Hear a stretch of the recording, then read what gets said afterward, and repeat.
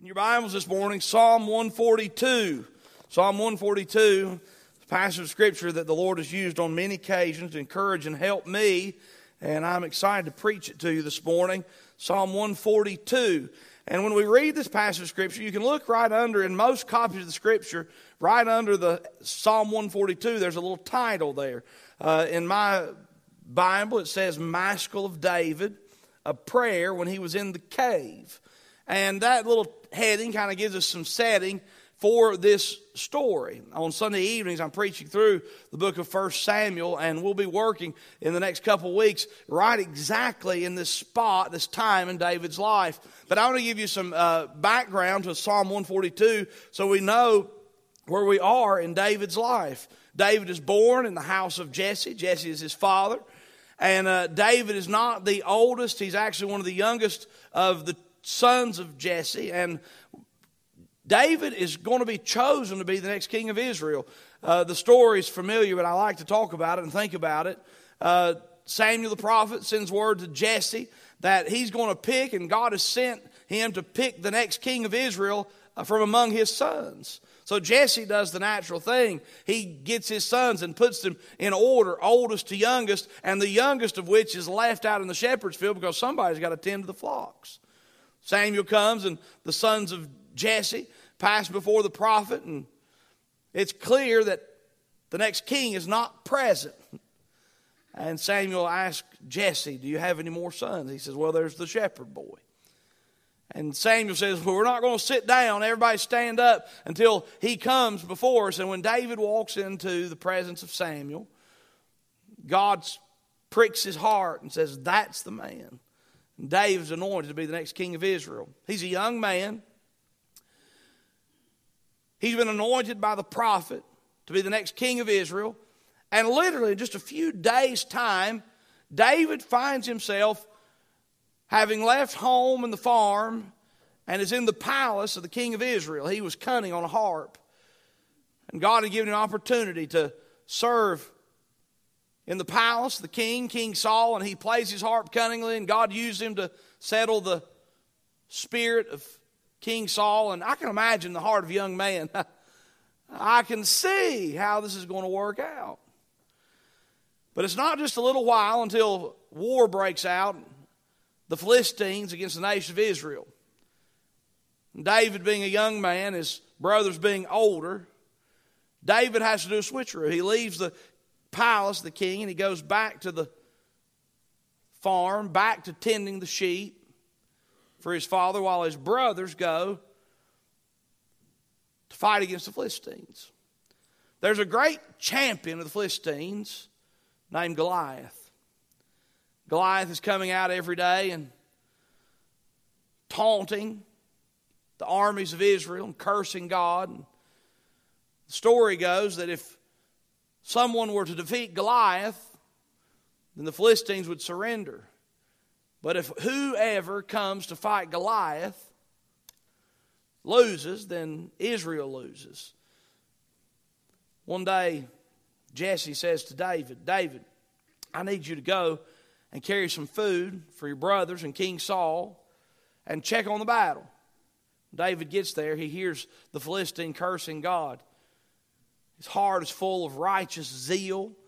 And he says, is there not a cause? God uses David, a red, ruddy man, young man, and a sling and a stone to conquer Goliath that day. David carries Goliath's severed head off of the battlefield, and the women cry, Saul has killed his thousands, David has killed his tens of thousands. And David is put in a precarious situation. The king is jealous of him. Before you know it, David is married to the king's daughter, leading the king's armies, doing a great work.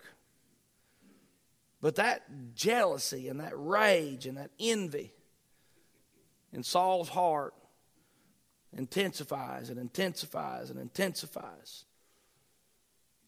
until Saul finally has attempted enough times to take David's life that it becomes very clear that David has to leave.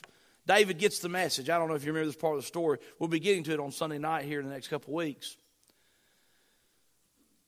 David and Jonathan, the son of King Saul, were best friends. Saul had been angry, full of rage, and attempted to kill David. And David was hiding out, and Jonathan says, I tell you what, you hide out in this field, and I'll come to you with a message, with a bow and an arrow. One shot was the message that all is clear, David, you can come home. The other shot was the message that said, David, you better run for your life. And that day, as David hid in the field waiting on a message from his friend, in hopes of being able to come back home, to come back to his family, to come back to what he perceived to be his future, to be the next king of Israel,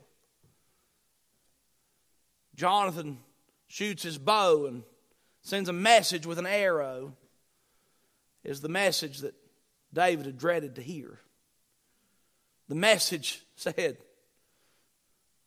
you've got to leave. It's not safe. And so David, on that day, leaves his wife, his family, his perceived future.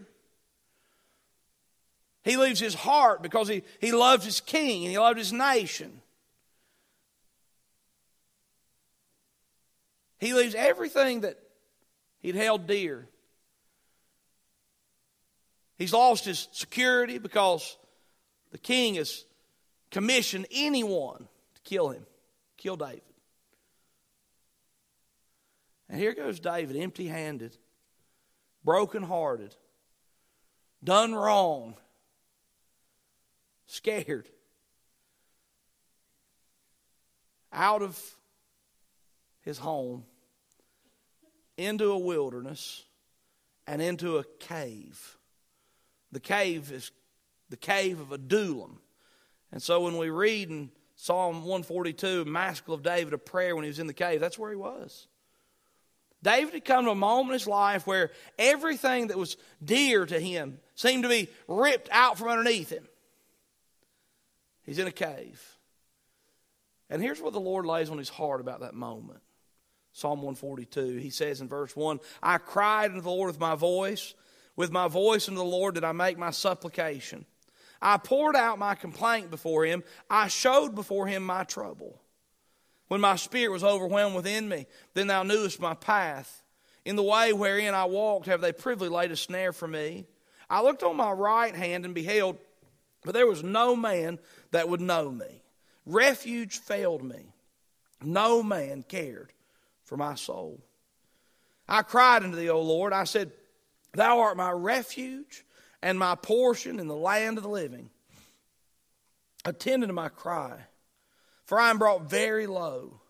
Deliver me from my persecutors, for they are stronger than I. Bring my soul out of prison, that I may praise thy name. The righteous shall compass me about, for thou shalt deal bountifully with me. I want you to see some things in this passage of Scripture that are pretty tough. Verse number 4, David says, I consider my situation. He's backed up in the cold, dark cave of Adullam. In verse number 4, he says, I looked on my right hand and beheld, but there was no man that would know me.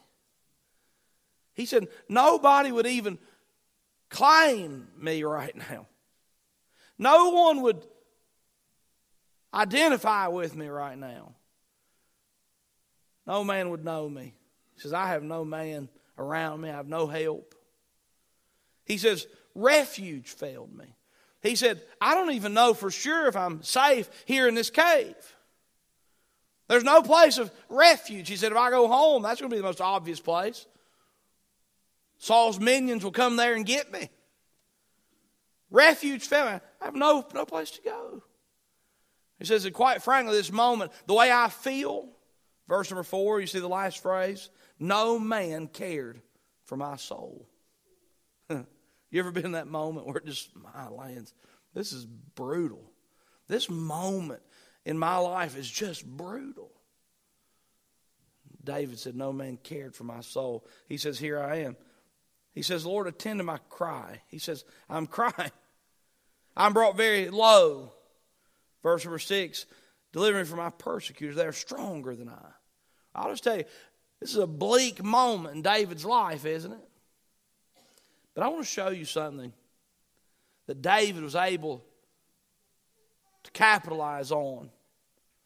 David was able to get and hold and believe and hope. Look what he says in verse number 7. His prayers, bring my soul out of prison that I may praise thy name. He says, I know something, Lord. The righteous shall compass me about. I will not be alone for long. You're going to send help to me. And here's the phrase I want you to see. In verse number 7, the last phrase of this psalm, David says, in the midst of this darkness, he says, God, thou shalt deal bountifully with me. Thou shalt deal bountifully with me. I don't know about you, but when I'm in a moment like David, pent up, hurt, angry, scared, confused, burdened, and you fill in your blank. When I get in these moments, these low times, and it happens, sometimes I'm prone to forget that God loves me. That God, in fact, is working things together for my good. And like David said, that God will deal bountifully with me. I'll just tell you, there are situations that I know of in this room, and I don't know exactly how God is going to take that and make it bountiful, but I believe that He can. I believe He wants to. I believe that He will. And I'll just tell you, if there's ever a bleak moment in anybody's life, here's David, the king of the nation, has put a bounty on his head. Everyone that's near and dear to him have tight-knit connections to the very king that wants to take his life. And everything in his life has been taken right away from him. And David finds solace and help in the fact that God is faithful. I like it's a habit that people get into, and I rarely do it, but you say, God is good all the time. And all the time, God is good. Don't forget it. It's true. Today's message is titled that, Thou shalt deal bountifully with me. There's three things here in this passage of Scripture. There's many more, but there's three I want to draw your attention to that I believe will help us to know and be able to experience the hope and the faith that says God will deal bountifully with me, even if you're in the cave of Adullam. The first thing is this: God hears our prayers. God hears our prayers. At the moment of David's great despair, the very first thing that David does is he cries out to the Lord. Verse number 1 of the Bible says, I cried unto the Lord with my voice. With my voice unto the Lord did I make my supplication. I poured out my complaint before Him. I showed before Him my trouble. What did he say? He says, I cried to the Lord. Folks, I want you to know something. We always have this course of action. We can pray. God hears and answers our prayers. If I were to claim to know everything about prayer, I'd be lying to you. There's a lot of things about prayer that I find quite interesting, and some things about prayer that I don't completely understand and comprehend, but I know that God, all through His Word, commands us to pray. I know God encourages prayer. I know God wants us to pray, and I know God uses prayer in a very special way. We're to call unto the Lord. We're to cry unto the Lord. We're to even complain to the Lord. I like what He's doing. He says, I cried unto the Lord. I wonder when the last time you cried unto the Lord. Sometimes we get hard and bitter and our tears dry up. Crying to the Lord is a good thing. Hard-heartedness is never good. We should pray for a tender heart. We should pray for a soft spirit that's willing to be humble before the Lord. David cried. He says, I know I'm supposed to be the next king of Israel. I know that I've been a great military leader. I know that I've got lots of great, strong, man-like experiences under my belt. But when it came time that he was in great need, he cried to the Lord. He cried. He cried out. Do you know that God responds to the cries of His children? It's like a father or a mother responding to the cries of their children.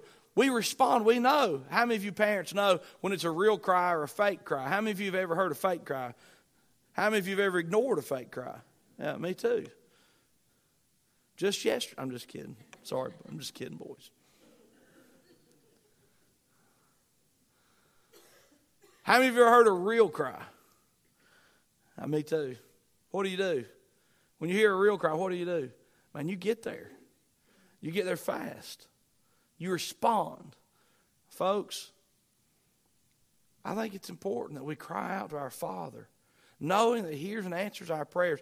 And if you get at a spot of desperation, by all means, cry out desperately to your Father, God, who cares and hears.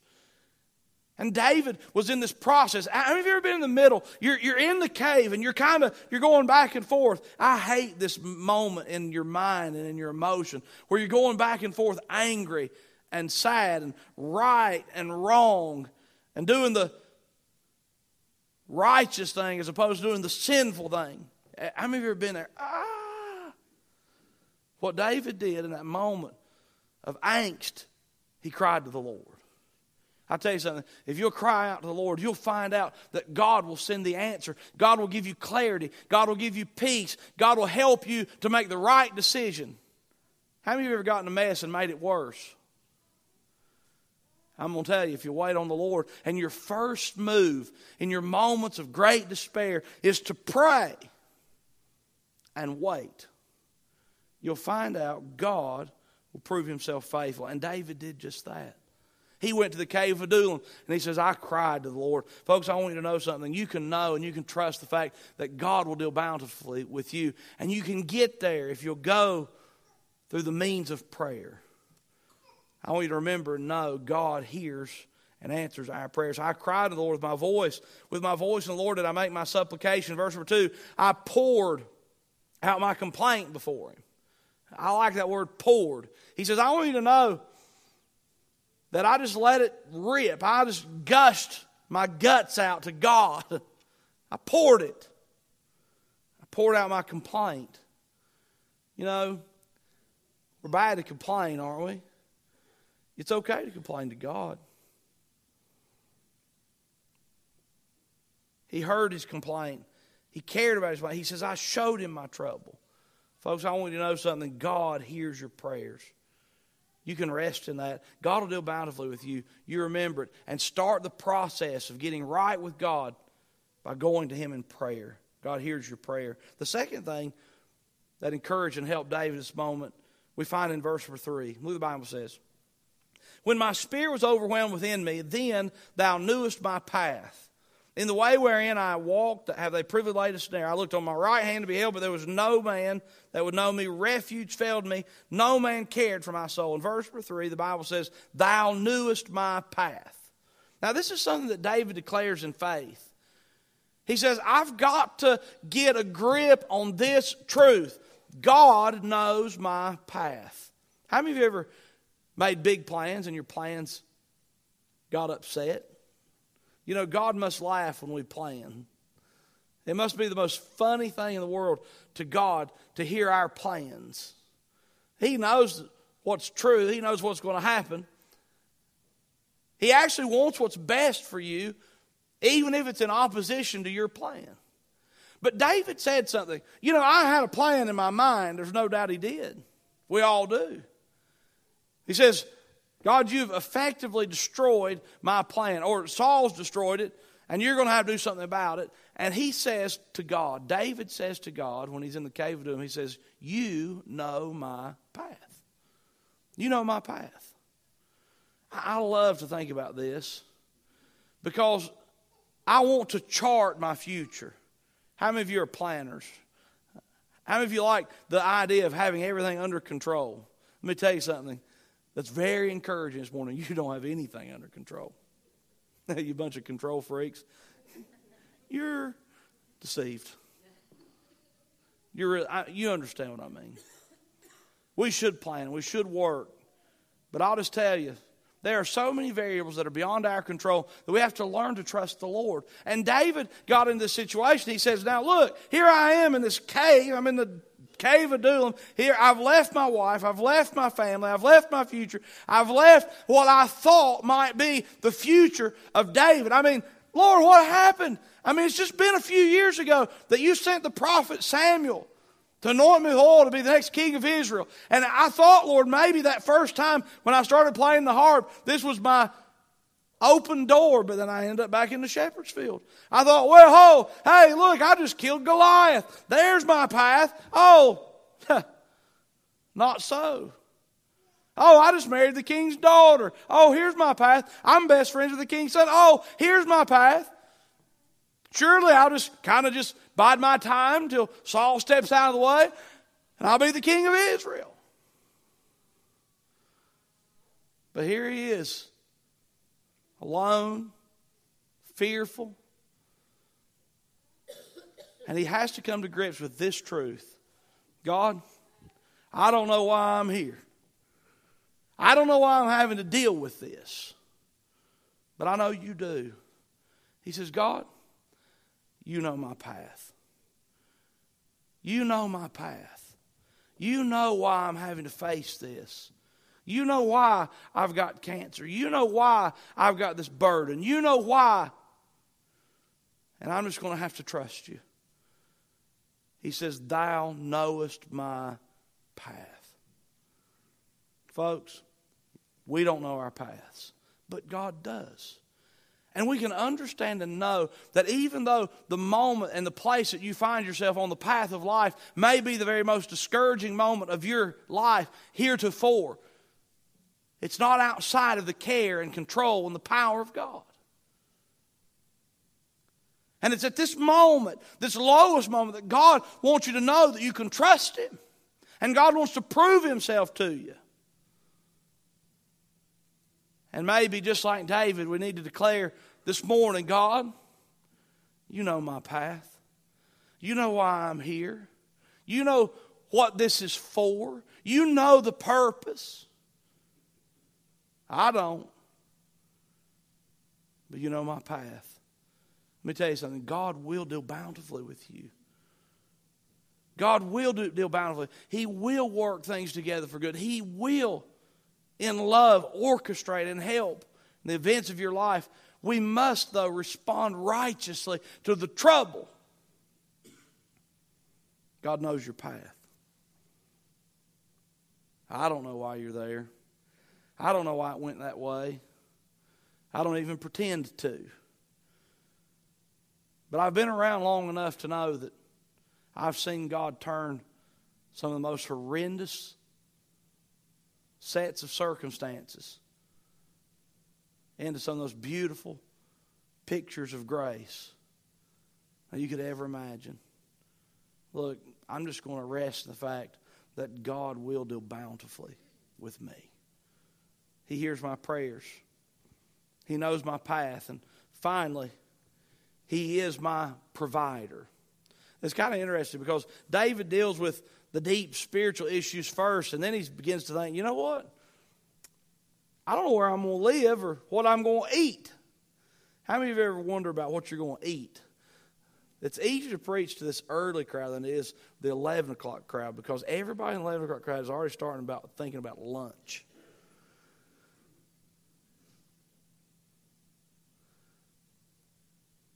He begins to think, you know what, Lord, I hadn't thought about it tonight. I've been really hurt. My heart's been broken. But here I am. All I got out of that field with after I got the bad news from Jonathan was me. And he says, I looked on my right hand, refuge failed me. He says, no man cared for my soul. He says, I don't know where I'm going to go, what I'm going to eat, where I'm going to turn. In verse number 5, he says, but that's okay. I cried, verse number 5, I cried unto thee, O Lord. I said, thou art my refuge. He says, I'm going to find refuge in thee. You know God's promised he'll provide shelter for you. He says, I'm going to find my refuge in you.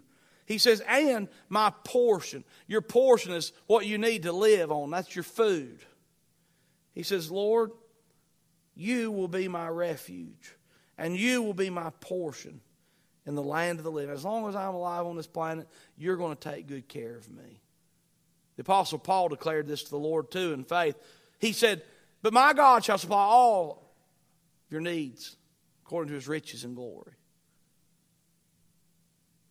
Others said, I've not seen the righteous forsaken or his seed begging bread. God will provide. In David's moment, he didn't have any provision or any idea of how he would get it. But he said, Lord, you will provide. Folks, God's going to deal bountifully for you. You worry about how you're going to get your next meal. Trust the Lord. If you're hungry, you let me know. We'll feed you too. God's going to take care of you. God's going to provide.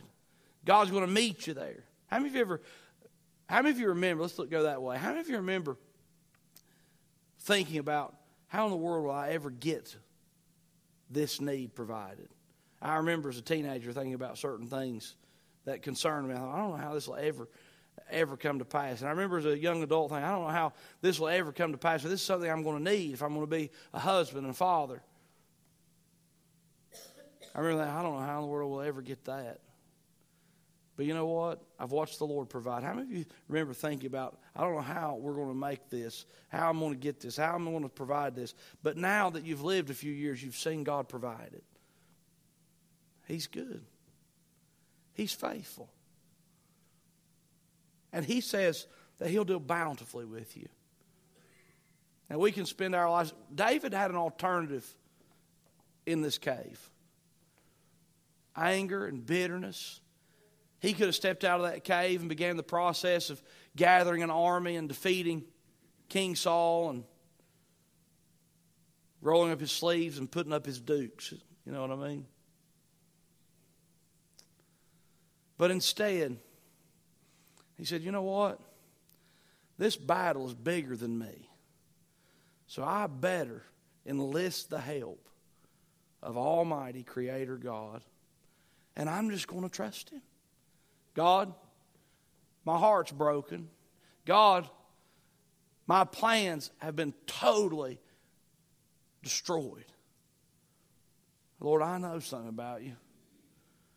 You will deal bountifully with me.